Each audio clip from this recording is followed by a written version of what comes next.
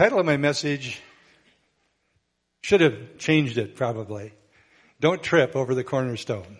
It's certainly a part of the section of Mark that we're going to be looking at.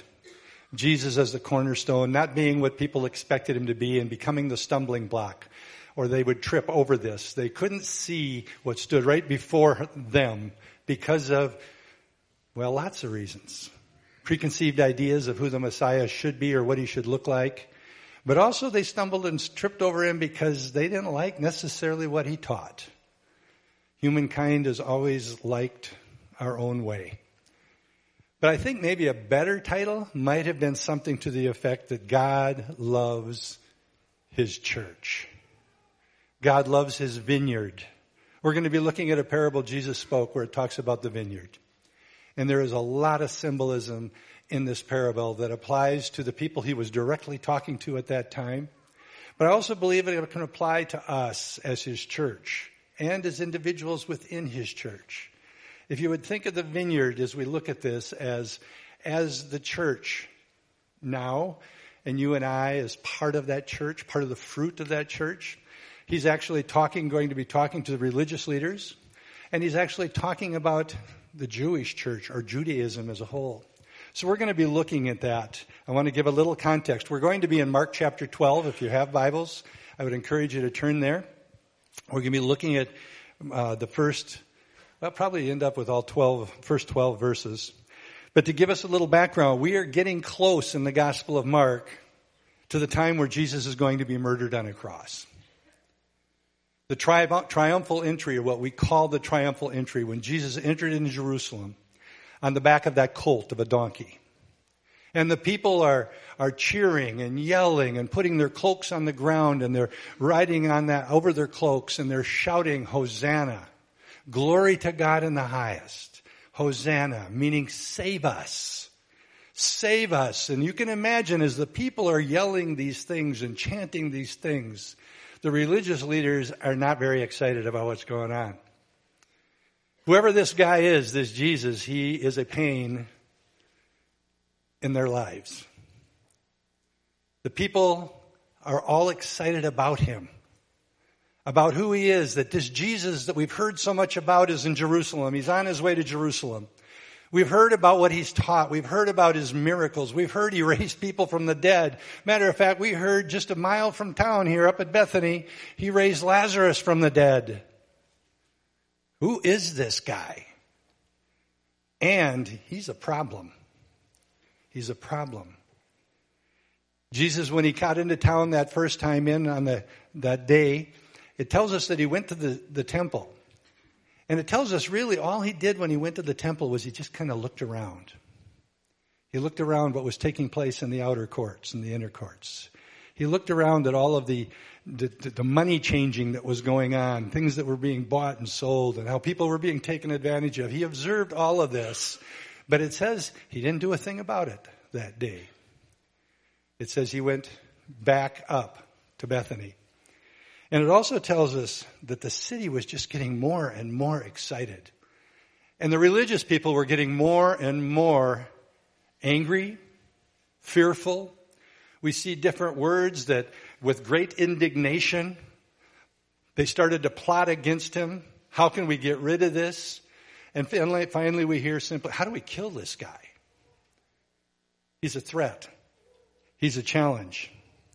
We also see just previous to this section of scripture that when Jesus was walking to Jerusalem the one day, he saw a bush, a tree, and it was had all its leaves on it. And he says, let's go over there, I'm hungry. And when he got there, what did he find? No fruit. A tree with leaves that should have had fruit, but it had no fruit. Again, a picture. Just get this in your mind. It's a picture. Things surrounding the story add to the story. What's it a picture of? It's a picture of Judaism with no fruit. It looks good. They say the right things. They're doing all the sacrifices, but they have no fruit. And then he curses that tree. We need to remember that. He curses it. And he says, you're never going to bear fruit. And we see the next day the disciples see it and it's withered and they ask Jesus about it again. So all this is taking place. Then he gets down to Jerusalem the second time, and now he goes to the temple, and this time he's going there with a purpose. This is where we see the righteous anger of God as he says he turns the tables. He tips over the tables. He goes through the place, making a mess of all the religious things that they're doing. And he finally declares that, my father has declared that this is supposed to be a house of prayer. And really what he doesn't say is you've turned it into a complete abomination. Again, a picture that things are about to change for Judaism, the Jewish faith, the Jewish religion. And then, right before we get to this parable, some of the religious leaders decide to come and question his authority. Now, you would think by now they maybe just shouldn't have even talked to the guy, because every time they tried to trap him or ensnare him, they lose. So they come to him again, and he's coming in, and he's going to the temple, and they say, by whose authority are you doing these things?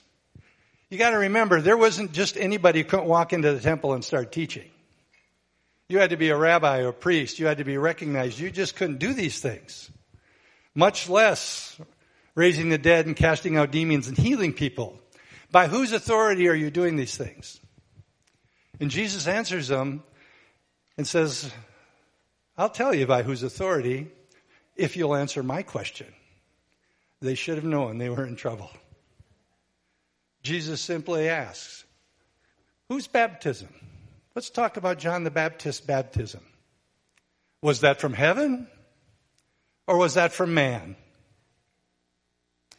And it tells us they had to talk about it a little bit between themselves because they knew they were in trouble. If they said from heaven, he'd say, then why didn't you listen to him? Repent. But they also knew if he said from man, the crowds were not going to be very happy with him. Because the crowds believed that John the Baptist was a prophet sent from God. So what did they do? They bailed. We don't know. The most educated religious people in the religion of Judaism, we don't know. And Jesus simply says, then I'm not going to tell you. He refused to answer their question about whose authority he was doing these things. And they probably wished in just a few moments that he had not only refused to tell them by whose authority, but they probably wish he'd have refused to talk to them at all anymore. Because what he said next, they understood. Which brings me to Mark chapter 12. We're going to see as we read this that this group of religious leaders want to kill the Son of God. They want to get rid of him. We will see that they want to steal his inheritance, even though they don't understand that. We're going to see that they want to destroy his purpose for what we will see in this parable is his vineyard. Why would they do this? Why would these religious people do these things? Remember, they knew the Word. They knew that Old Testament. They knew the prophets. They understood. They knew all these things. They were the ones doing all the sacrifices over and over and over. Why would they do this? Well, there's probably many reasons. Probably the same as are in the hearts of any human. Pride. Their power was being challenged. Their prestige as they've strutted around in all their gowns. Financial gain. The list could go on. Their turf was being challenged. Their identity was being challenged. And they wanted to kill this guy. And they sort of succeed and then they don't succeed. And we know the rest of the story. Mark chapter 12, starting in verse 1. And we will be going through these verses, so this is not going to be on the screen right now. And he began to speak to them in parables. A man, just for reference, thank God. A man planted a vineyard, and then he put a wall around it, and then he dug a vat under the winepress, and then he built a tower, and then he rented out the vineyard to vine growers or tenants. and he went on a journey. At harvest time, he sent a slave to the vine growers in order to receive some of the produce of the vineyard from the vine growers. They took him and beat him and sent him away empty-handed. Again, he sent them another slave, and they wounded him in the head, or in other words, they stoned him and treated him shamefully. And he sent another, and that one they killed. And so with many others, beating some and killing others. He had one more to send, a beloved son. He sent him last of all to them, saying, "They will respect my son." But those vine growers said to one another, "This is the heir. Come, let us kill him, and the inheritance will be ours." They took him and killed him and threw him out of the vineyard. Now we know when Jesus spoke in parables, he told us kind of the reason. So those that had closed hearts wouldn't understand completely. But in this parable, there's some meaning that these religious leaders would clearly have understood. But they still missed the big picture. The big picture, the real meaning behind all this is repent and be restored. But he knew they weren't going to. So they knew and understood when he started in this parable, the symbolism would not have been lost on these leaders. It wouldn't have been lost on the Jewish people in general, but especially the religious leaders, because they knew the Old Testament prophets. I want to read to you from Isaiah chapter 5, written centuries before. And he's prophesying in the form of a parable. And guess what the parable is about? A vineyard. Listen to this, keeping in mind what we just read from Jesus' teaching. This is Isaiah chapter 5, starting at verse 1. "Let me sing now for my well-beloved, a song of my beloved concerning his vineyard. My well-beloved had a vineyard on a fertile hill. He dug it all around. He removed the stones. He planted it with the choicest vine. And he built a tower in the middle of it. And he hewed out a wine vat in it. Then he expected it to produce good grapes. It produced only worthless ones. And now, O inhabitants of Jerusalem and men of Judah, judge between me and my vineyard." In other words, what he's saying right there, judge between me and my vineyard. Whose fault is it? Is it mine? Or is it the vineyard's fault? The answer is neither of those. It's the vine dressers. He goes, "What more was there to do for my vineyard that I have not already done? Why, when I expected to produce good grapes, it did produce nothing but worthless grapes. So now let me tell you what I'm going to do to my vineyard. I will remove its hedge, it will be consumed. I will break down its wall, it will become trampled ground. I will lay it to waste. I will not be pruned, it will not be hoed, but briars and thorns will come up. I will also charge the clouds to rain no rain on it. For the vineyard of the Lord of hosts is the house of Israel." The vineyard represents God's chosen people, the house of Israel. "And the men of Judah, his delightful plant. Thus he looked for justice, but behold, bloodshed. For righteousness, but behold, a cry of distress." They knew that parable from Isaiah. So when Jesus started prophesying about a vineyard and a vineyard being planted, they knew exactly what he was talking about. And you even read in Mark and in Matthew, it tells us, we know he's talking about us. God had a special relationship with his vineyard, his chosen people. God had chosen Israel, not because they were better than anybody else, not because they deserved it. He had chosen Israel and he loved Israel. God has chosen His church. He has chosen you and He's chosen me. We didn't deserve it, but He chose us. We are part of His new vineyard, called to bear fruit. He loved His chosen people and He loved His vineyard. So now we're going to go back to Mark. Verse 1. There was a man, and he planted a vineyard, put a wall around it, dug a vat under the wine press, and built a tower, and rented it out to vine growers and went on a journey. You know, I don't see much of this anymore, but there was a time when a lot of farmers rented ground. They didn't get cash rent. You would drive past a cornfield and you'd see every so often so many rows left. That was the landowners. The landowners had an expectation. And the renters left it. They took care of it as if it was their own. They watered it. They didn't water it. They tried to water it. They prayed for water. They cultivated it. They fertilized it. They cultivated it. Some of you don't even know what cultivating is anymore. But they did all of these things. This is what they did. And the landowner would expect a harvest. What I want us to notice in verse 1 is all of the preparation that went into this vineyard. In biblical times, a vineyard was a prized piece of real estate. And it was very common in those times for the actual owner of that land and that vineyard to live many miles away.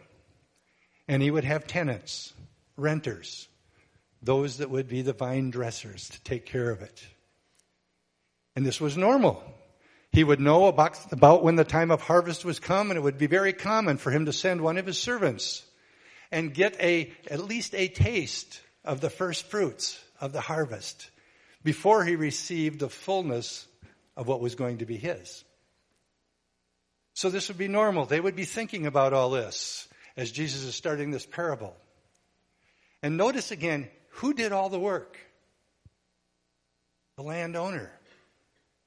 He's the one that prepared the soil. He was the one who planted the vine. He was the one who built the hedge or fence around it to protect it. He was the one who built the wine press. He was the one who built and dug the hole under the wine press to collect the wine.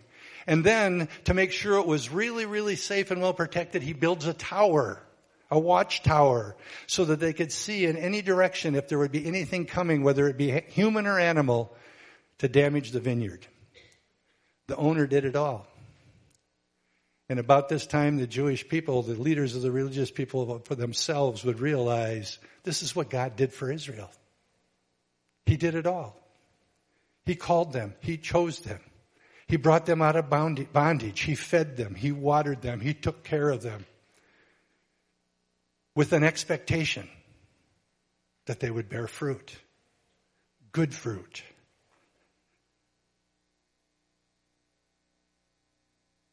Verse 2. Before I read verse 2, all the tenants had to do, all of the renters, if you would, was be faithful to what they were supposed to do. To be faithful to taking care of the vineyard. And if they would simply be faithful, God had promised blessings. It would bring glory to Him and blessings to those in the vineyard. You can make that application in our own lives as the church and as individuals in the church. Verse 2. At harvest time, he sent a slave to the vine growers in order to receive some of the produce of the vineyard from the vine growers. He had an expectation, a legitimate expectation. He expected it to bear forth good fruit for His glory. After all, He is the one that did all the work. The vine growers were just supposed to take care of it, so He expected good fruit. You know, when God calls you and I, it's by grace that we're saved through faith, right? We don't deserve it. If it wasn't for grace, we wouldn't even know we're supposed to accept Jesus. But the Holy Spirit woos us and draws us and draws us to that place. And then God extends the grace for us to even to make the right choice.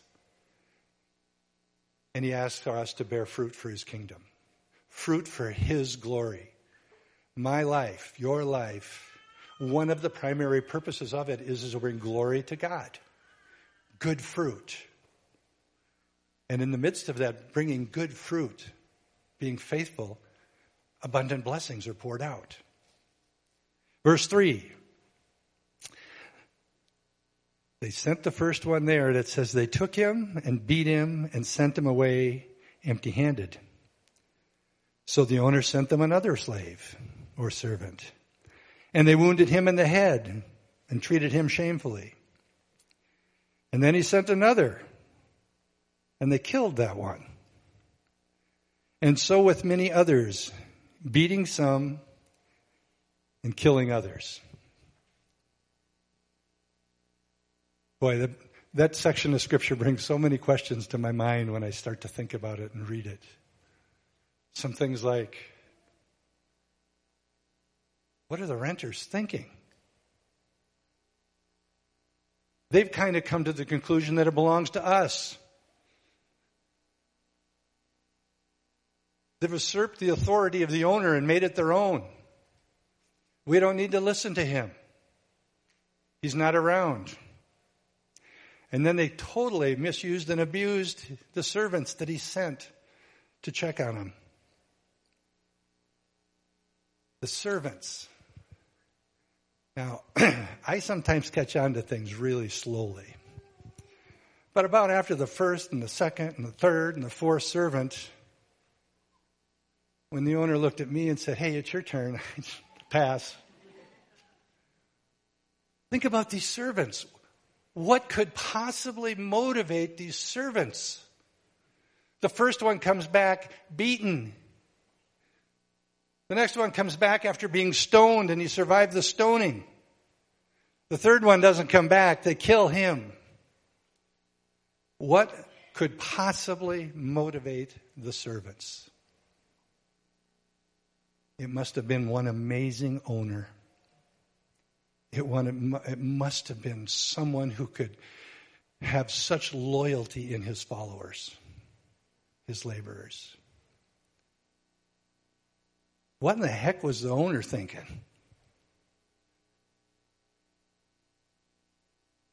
I'm running out of servants. What am I going to do next? And it doesn't tell us exactly, but I can't imagine that he's thinking, I've only got my son. It's all I've got left. Do I really want to send him? He's my son. They've beaten, stoned, or killed the others. Surely they'll respect my son. So he sends his son. He sends his son. That landowner was tenacious in trying to get his vineyard to bear fruit, to discover it. In this parable, as the scribes and chief priests and the religious leaders are listening to this, they know what's going on. They know that the landowner is God. They know that those tenants, those renters that are supposed to be caring for God's vineyard, they know that that's them. God had set them over his chosen people, to watch over them, to protect them, that they might bear fruit. And yet we look at the story and the servants. Who were the servants? The servants, we can go back and look at all the Old Testament prophets that were sent by God to get to his people. And their message, though they differed in the way they did it and the words that were said, basically was almost always the same. God loves you. Repent. Come back to him and he will bless you. Just to be obedient to him. Over and over. And if you go through and do a study of the prophets, wow. They were beaten. They were stoned. They had their heads cut off. They were burned alive. All the way even through modern times, those that God sent to a people are more often than not rejected. And now the landowner sends his son. Why? Because he loved his vineyard. He loved his chosen people. He loves his church. He loves you and he loves me. The owner, God the Father, wasn't surprised at what was happening, right? He knew it. He knew what was going to happen. He had this plan of redemption from the beginning of time. He knew that in just a couple of days, if that, he was going to be murdered on a cross. He knew it was coming. But he did it anyway.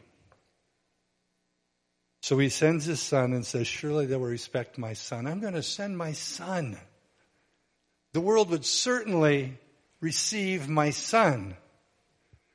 Those of us that know some of the scripture, went to Sunday school, maybe it brings to mind some scriptures like John 3:16, for God so loved the world that he sent his only begotten son, that whoever believes in him shall never perish but will have eternal life.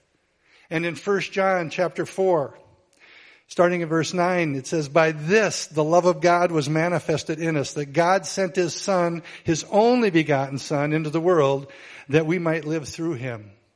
In this is love, not that we love God, but he loved us and sent his son to be a propitiation for us, to take our place, to pay a price we could never pay. No landowner in his right mind would have kept 70 servants unless there was a greater plan, a greater motivation, a greater desire.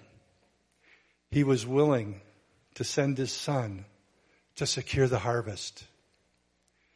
Think about this in terms of the church.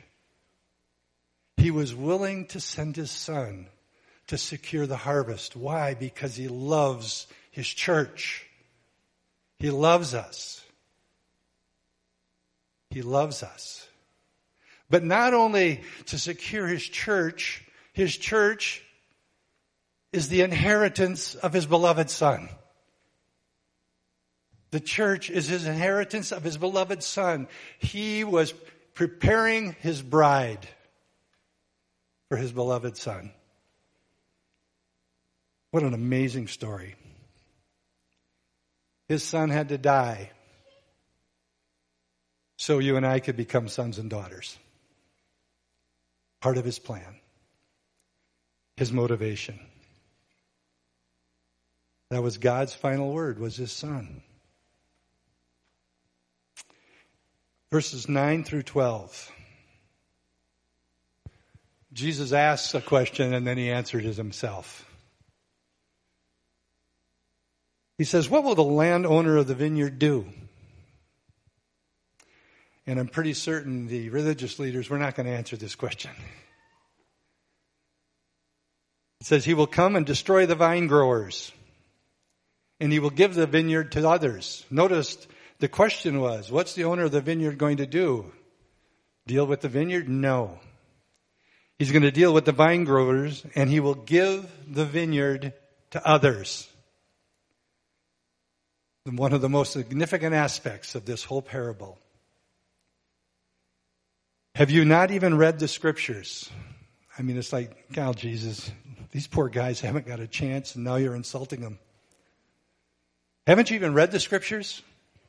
The stone which the builders rejected, this became the chief cornerstone. This came about from the Lord, and it is marvelous in our eyes. They were seeking to seize him, yet they feared the people.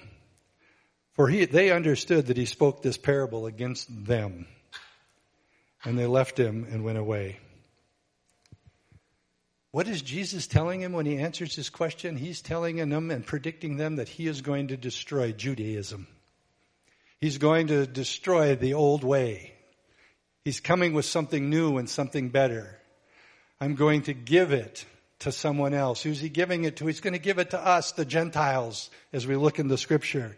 So he's not only predicting the destruction of Judaism, he's predicting that there's going to be a new vineyard, a new Israel, a new church. Us. Destroying Judaism, the fig tree was a picture for that. The cleansing the temple was a picture for that. And then he says, haven't you even read the Scriptures? Now, this was not some obscure Scripture, right?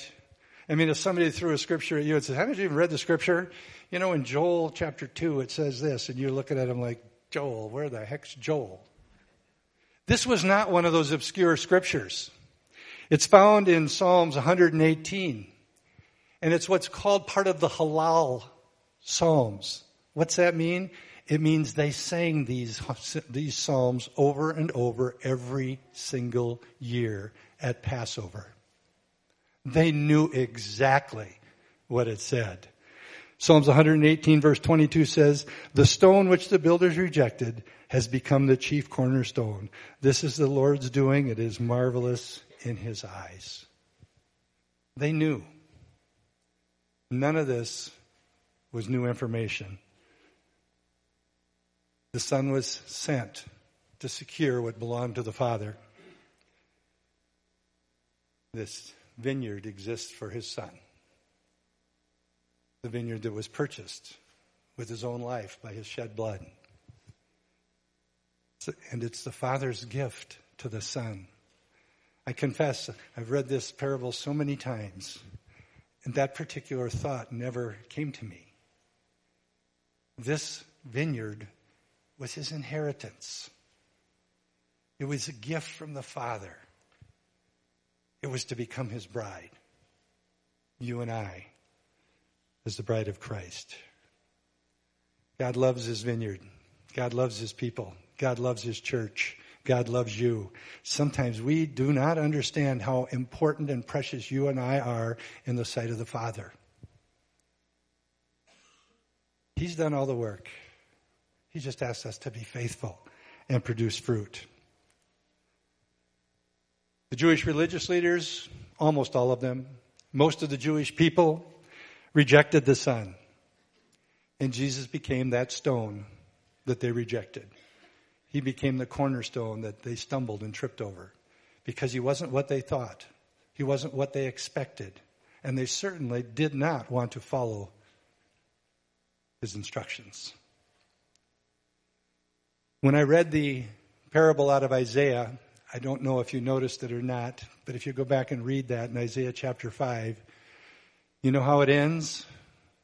In destruction. In destruction. Judgment. Jesus' parable ends with promise. I'm going to take the vineyard and give it to someone else. His parable ends in grace. The amazing grace of God. In verse 9, as I read, what will the owner of the vineyard do? He will come and destroy the vine growers and will give the vineyard to others. We're his church. God has given us a responsibility as his church to bear fruit, to advance his kingdom, to do the work of the ministry, do the things that Jesus did. We talked about some of that this morning, to be a church, not only in love with the Lord, but willing to do what the Lord asks us to do, walking in obedience, walking in power, walking in authority to advance the kingdom and bear good fruit. You know, depending on your translation, when it talked about worthless fruit or bad fruit, it was a kind of fruit, they called it wild grapes. It was a kind of fruit that looked great. Beautiful color. It looked awesome until you bit into it. And it was so bitter. The church can look good on the outside, and on the inside there's just really nothing there. There's all kind of churches, I would dare to say, that there's nothing but wild grapes. We do not ever want to be a church like that. We want to be a church that bears good fruit. He expects faithfulness from his new covenant church. He expects it. He expects us to bear fruit. And we always need to be reminded that the blessings follow our faithfulness, not the other way around. As we are faithful and bear fruit, he promises to bless us. So the question is, as individuals and as a church, are we bearing good fruit? Let's close in prayer.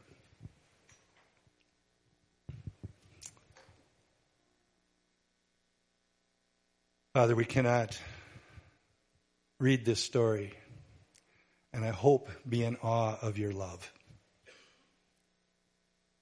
How precious we are in your sight. That you gave your son. That he had to die on a cross, murdered. Innocent, spotless, unblemished. For us, that we're anything but that. That no matter who we are, what our past was, if we listen and understand the sacrifice of your Son, and we repent and surrender our sins to the blood of Jesus, our sins are forgiven. We walk in newness of life and are then called to bear fruit for your kingdom.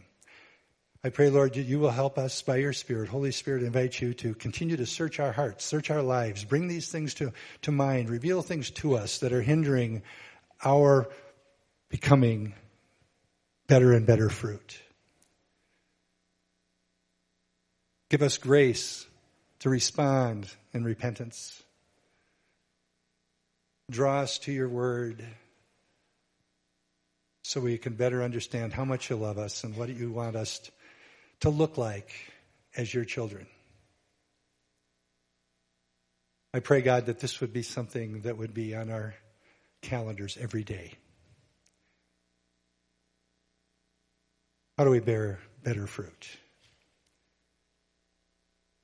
And as we answer that question, we humble ourselves before you and acknowledge without you we can't do anything that would bear good fruit. Draw us to your word. We thank you for Jesus. Watch over us as we go. Keep us safe. Give us a keen spirit to respond to your Holy Spirit's voice, that we can truly be your witnesses in the world around us. We ask all this, Father, that you would be glorified in the name of your Son, Jesus. Amen.